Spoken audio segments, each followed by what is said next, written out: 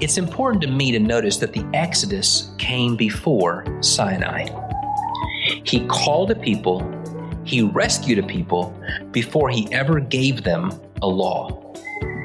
Does God expect his people to keep covenant? Yes. Will intentionally breaking the covenant keep you from enjoying the promises of the covenant? Yes.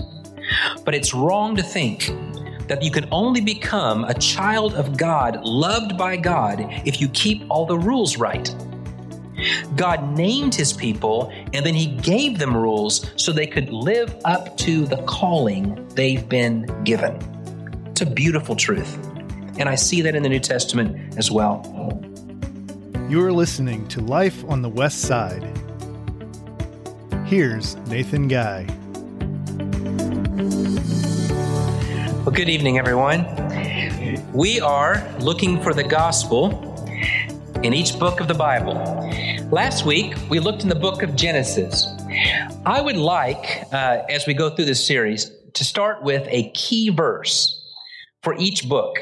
And I think that would help us kind of orient where we're going. So the key verse for Genesis that I don't believe I pointed out is Genesis 12, verses 2 through 3. I want to read that again just so we can summarize again the last thing I want to leave with about Genesis. In Genesis 12, remember that God is talking to Abraham. And he says in verse 2, I will make you a great nation, and I will bless you and make your name great, so that you will be a blessing. I will bless those who bless you, and him who dishonors you I will curse. And in you all the families of the earth shall be blessed. Why is this a key verse? Notice that God does the initiating. Notice that God is the primary actor through it all. Notice that God is describing his own plan that's going to work itself out all the way into the future. And it ends with something involving our response, but even that is the work of God. This is the gospel. So if Genesis 12, 2 through 3 summarizes the gospel well for Genesis, what I'm trying to say is that Genesis is telling us that God separates out a people through whom he can bring about redemption for the world. That's Genesis 12, 2 through 3. When we get to Exodus, the story begins looking bleak. Exodus begins by saying, there arose a leader in Egypt who didn't know Joseph, didn't remember the story. And so his people, God's people, were in trouble.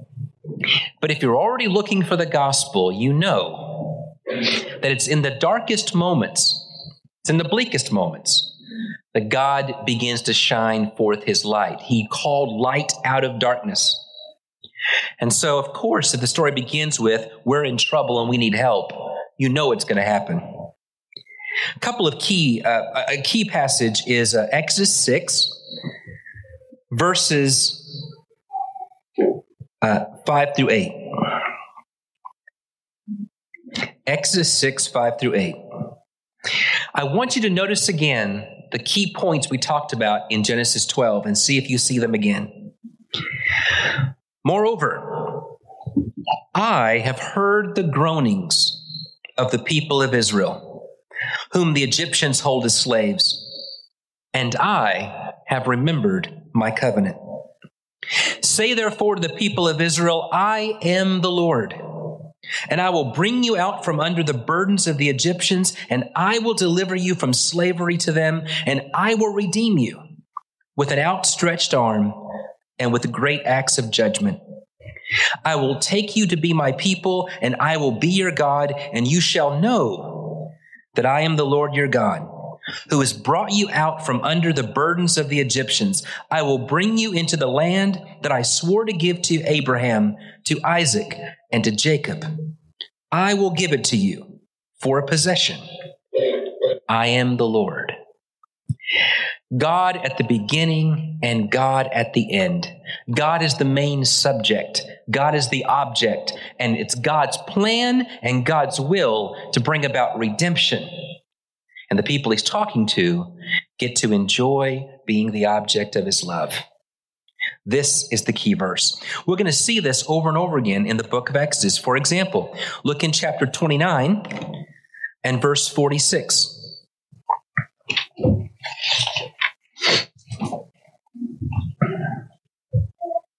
This is the end of the chapter.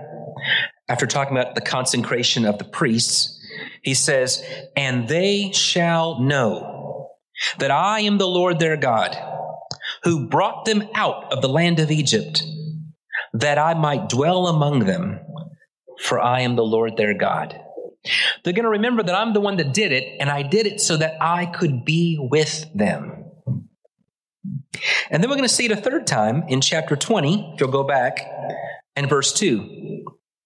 And I want you to notice the context. I was reading a book on Exodus, and the first line began this way. Question. It's almost like a joke. Question. When is the first not the beginning? Answer. The Ten Commandments. If you're thinking that's not a very funny joke, well, most of mine are not, but the reason why, when is the first not the beginning? The Ten Commandments. Because the Ten Commandments does not begin with the first commandment. Remember, the commandments are things we're required to do, but God doesn't begin with what we're required to do. God begins with God acting. And in Exodus 20, before he says in verse 3, "You shall have no other gods before me," he says, "I am the Lord, your God, who brought you out of the land of Egypt, out of the house of slavery. I did the redeeming, and I've called you my people. Now let's talk about the covenant deal that I want to make with you." Isn't this the story? I like to refer to Ephesians so often, but it's just such a great example of this. 6 chapters, first 3 chapters. Look at what God has done to rescue you from sin, out of the slavery of sin. And once you understand that he didn't just pull you out of the muck and the mire, he kept pulling, and he has seated you in the heavenly places with Christ. Therefore, dearly beloved, here's how we should live in response to his grace. Paul is building off of the same story that we saw in Exodus. So that's the backdrop. The book of Exodus is actually taken from the Greek title of the book. You know that by the time of the New Testament, they were reading the Old Testament in Greek. Exodus is a Greek word, and it means a way out or a road, exit. The Hebrew word is just names. They usually name these books after the first verse, and the first verse here are the names of Israel. But it's interesting to me that we call it Exodus because the main story in the book is God leading his people out of Egypt. Everything else revolves around that. Did you know that in the book of Luke, the word Exodus appears again? It's not always easy to see it in our English translations, but in Luke's version of the Transfiguration, remember the story where Jesus is on the mountain and Moses and Elijah appear on the top of the mountain? Luke's not the only one that mentions this story, but Luke is the only one who says, "And they were talking about his exodus." Jesus is talking with Moses about his exodus. That is Jesus' plan, not just to exit the world, but Jesus' plan to bring his people out of the captivity of sin and into the promised land. The story of Exodus is being retold in the Transfiguration because this is the gospel. So if Genesis is God separates a people for himself, Exodus is God delivers his people from slavery into his presence. I told you that Ephesians is the first 3 chapters, what God did, last 3 chapters, how we can respond to what God did. Exodus, basically the same thing. Chapters 1 through 19, God pulls his people out of their trouble. Exodus 20 through 40, God makes a covenant and calls his people to live like those who have been redeemed. It's not a coincidence to me that the space between the end of Genesis and the beginning of Exodus is 400 years. That's also the same time between the Old Testament and the New Testament. At the time in which God had been doing his thing and the time in which we need God to show up to redeem his people is 400 years. And just like Matthew begins the New Testament with God's people crying out for help, Exodus begins with God's people crying out for help. And I love in Exodus 2, if you want to look and see why God responds, there are 2 reasons. In Exodus 2, it says, God is speaking. He says, I've heard my people cry, and I remember my covenant with their fathers. 2 things you should always keep in mind about God. God is absolutely aware of what's going on in the present and responds. He hears his people cry. I love this line in Genesis when Hagar is run out of the house and she's out in the desert with her son, not sure what's going to happen to him. The Bible says, but God heard the boy cry. Here in Exodus, one of the reasons God does all this is because he's aware of your current need. Don't ever forget that. But even greater in my mind than the fact that God knows just what I need right now, no matter what's going on right now, he remembers the deal he made and he won't let up. I made a covenant with Abraham, Isaac, and Jacob. It's wonderful to think, because it's true, that God sees you not in your sin, but in your Savior. But even when those moments where I'm thinking, boy, I am not worth what Jesus is doing for me, he says, well, you're worth more than you think because I love you and you're my child. But it's even more than you. I made a promise to Abraham that I'm going to bless the whole world, and you're one of them. I keep my covenant. Those are the 2 reasons in Exodus 2. 400 years have passed. And Exodus begins in a way that's going to be very similar to the way Matthew begins. Stop me if you've heard this one. There is a need going on among the people, and so God picks someone to rescue his people. And that person is born at a time where the ruler is trying to kill all the baby boys. That's Matthew, and that's Exodus. And in Matthew's version, unlike Luke's version, Jesus actually spends some time in Egypt as a baby, as Moses does. They both escape. In Exodus, Moses appears, he needs God to call him, and so Moses appears before a burning bush, and the bush speaks out the voice of God. And Moses says, who are you? Give me your name. And he says, I am that I am.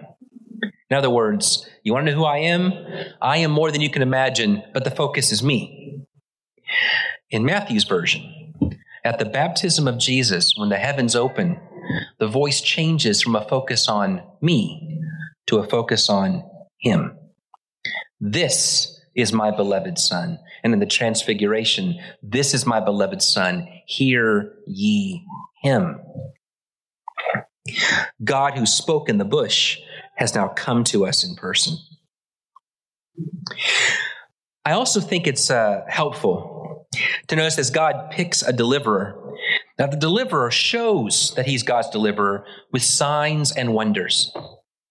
We're starting to see what to expect when God sends the deliverer in the New Testament. That of course, he's going to show signs and wonders. That's a sign that you're God's spokesperson. I also love this. I know the 10 plagues stand out in your head. They're fun to teach to kids at VBS. They're easy to remember, but it's also possible to take that as a sign that God is vengeful. God looks for opportunities to hurt. If all you know about God in the Old Testament is the 10 plagues, let me give you some context. Number one, the story begins with God deeply in love with people. Remember that. Second, the plagues increase in severity. Look at them again. God's first step is not to kill or destroy. That's his last step. And it's important to keep this in mind because in the New Testament that says Jesus is the same yesterday, today, and forever, the New Testament says God is not, God is slow to anger. God is not willing that any should perish, but that all will come to repentance. Every plague was meant to say, will this help you see that you need to change your ways? They were meant to turn people, not to hurt them. The problem is when we become people of stone, so that we end up being people who will stand in the way of God's will and God's covenant, that's when God has to say, I will work over you, but I want to work through you. But they were defiant. And so the plagues get worse. The final plague, death of the firstborn. Of course, we can see imagery here that somehow redemption from evil, redemption from being caught in slavery will cost the death of firstborn. We see that in Jesus, of course. But it's also amazing that those who are God's people can somehow escape the curse or have it done on their behalf. And the way they do it is they're supposed to sacrifice a lamb and then put the blood of the lamb where? On their doorposts. What were most of the doorposts of that day made out of? Wood. I want you to understand that blood on the wood representing that this is where the lamb is representing the people so that you don't have to die, you don't have to suffer because his blood takes it away, is a indicator that one day when people are staring at the lamb on the cross with blood flowing down the side of the cross, they can see the story that was being told all the way back in Exodus. And then God pulls his people out. And of course, they have to cross some line, some threshold. There has to be some obvious symbol for the people to know I am not in the land of Egypt anymore. So they come to the Red Sea. Now, we all know the story because we saw Charlton Heston do it. But in the movie, they speed it up. In the movie, Heston kind of just does this and the water goes up. That's not what Exodus says. It took all night, according to Exodus. And what was the main thing involved in separating the water? Does anybody know? The wind. Wind is a stand-in word throughout the Bible for God's Spirit. And I find it really interesting that the Spirit of God or the wind of God is hovering over the face of the waters in creation. The wind, the strong, rushing, mighty wind in Acts 2, representing the Spirit, has shown up among his people. That here at the Red Sea, the wind blows the waters back. God's people cross through the water, pass through the water, and then the water closes on the evil that was following them, forever separating them from the land that had kept them in slavery. Paul picks up on all this language in the New Testament in several places. I can think of a couple. In 1 Corinthians chapter 12, he says, do you remember that all those who passed through the water with the cloud over them and the water besides them, they were basically enveloped. And what he says is they were baptized into Moses in the cloud and in the sea. And then he says, all of us have been baptized in one Spirit. And there's that same word for wind. In Romans, N.T. Wright points this out, and I think he's so right. Paul retells the Exodus story for New Testament Christians. And what Paul says is, we are all in trouble. Romans 1, 2, and 3. Romans 1, Gentiles are in trouble. Romans 2, the moralizers are in trouble. Romans 3, if you think you've been left out of the mix, Romans 3, you're all in trouble. For all have sinned and come short of the glory of God. But Romans 4 and 5, whatever's going to happen has got to be a gift of God, got to be a gift of grace. And then chapter 6, we come to the water. We come to the water. We pass through the water. We're baptized in the water. We come up out of the water. And now we're wondering, what are we supposed to do? And in chapter 8, it says, we have been given God's Spirit. And if God be for us, who can be against us? He retells the Exodus story for New Testament people. This is the gospel.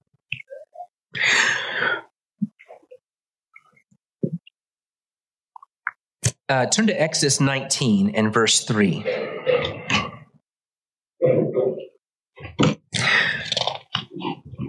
I still had 12 pages left last week, so I'm hoping to only have 7 left this week.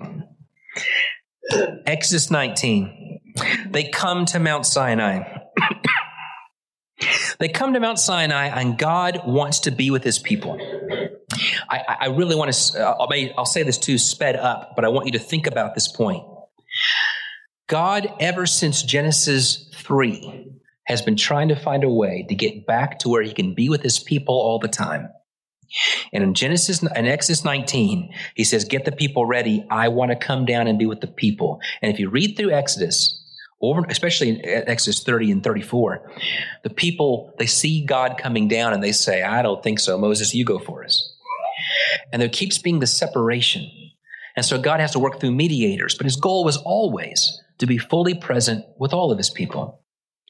But even in Exodus 19, he begins by saying, here's in verse 3, Moses goes up to God, and God calls for him out of the mountain. And he reminds them of all that he's done in verse 5. Therefore, if you will obey my voice and keep my covenant, you shall be my treasured possession among all people. But do you see how he begins in verse 4? You shall say to the house of Jacob and tell the people of Israel, you have seen what I did to the Egyptians, how I bore you on eagle's wings and brought you to myself. Therefore, if you obey my voice and keep my covenant, you will be my treasured possession. It's important to me to notice that the Exodus came before Sinai. He called a people, he rescued a people before he ever gave them a law. Does God expect his people to keep covenant? Yes. Will intentionally breaking the covenant keep you from enjoying the promises of the covenant? Yes. But it's wrong to think that you can only become a child of God, loved by God, if you keep all the rules right. God named his people, and then he gave them rules so they could live up to the calling they've been given. It's a beautiful truth. And I see that in the New Testament as well. There's so many more things we could talk about, but I do want to get to what people call the boring stuff. Chapters 25 through 31 and chapters 35 through 40 are detailed instructions on the tabernacle. And if you ever try to do daily Bible reading, if Leviticus didn't get you, the end of Exodus does, with all the details about the tabernacle. Where's the gospel in that? Oh, it's there. The tabernacle was a tent of skin inside which God came to dwell to meet with his people. And what was inside that tent of skin? There was an altar. The altar where you were supposed to sacrifice. There was a basin for washing.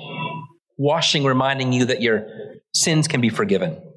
There was a table of bread to represent the presence of God. There was a lampstand. And there was an altar of incense. And the altar of incense would burn every day, and atonement was offered once a year.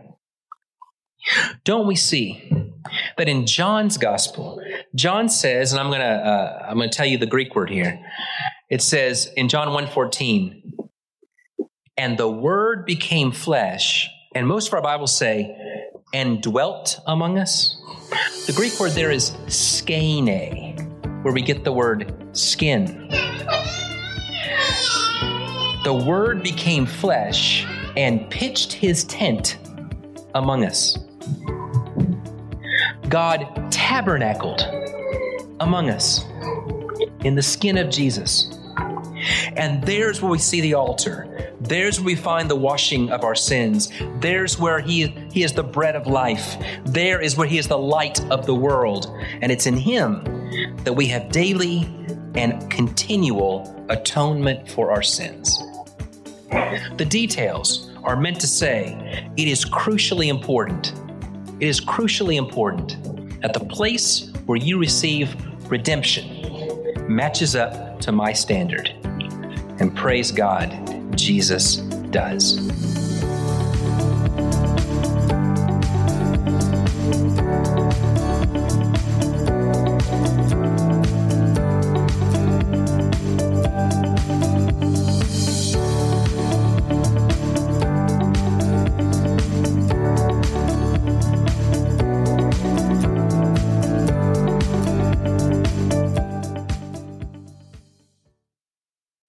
Thanks for joining. No one has ever loved you like Jesus Christ. I hope you feel that love in every sermon that's preached on this podcast. You can find more sermons, transcripts, study guides at nathanguide.com. Please stay tuned for another lesson and rest in the love of Christ.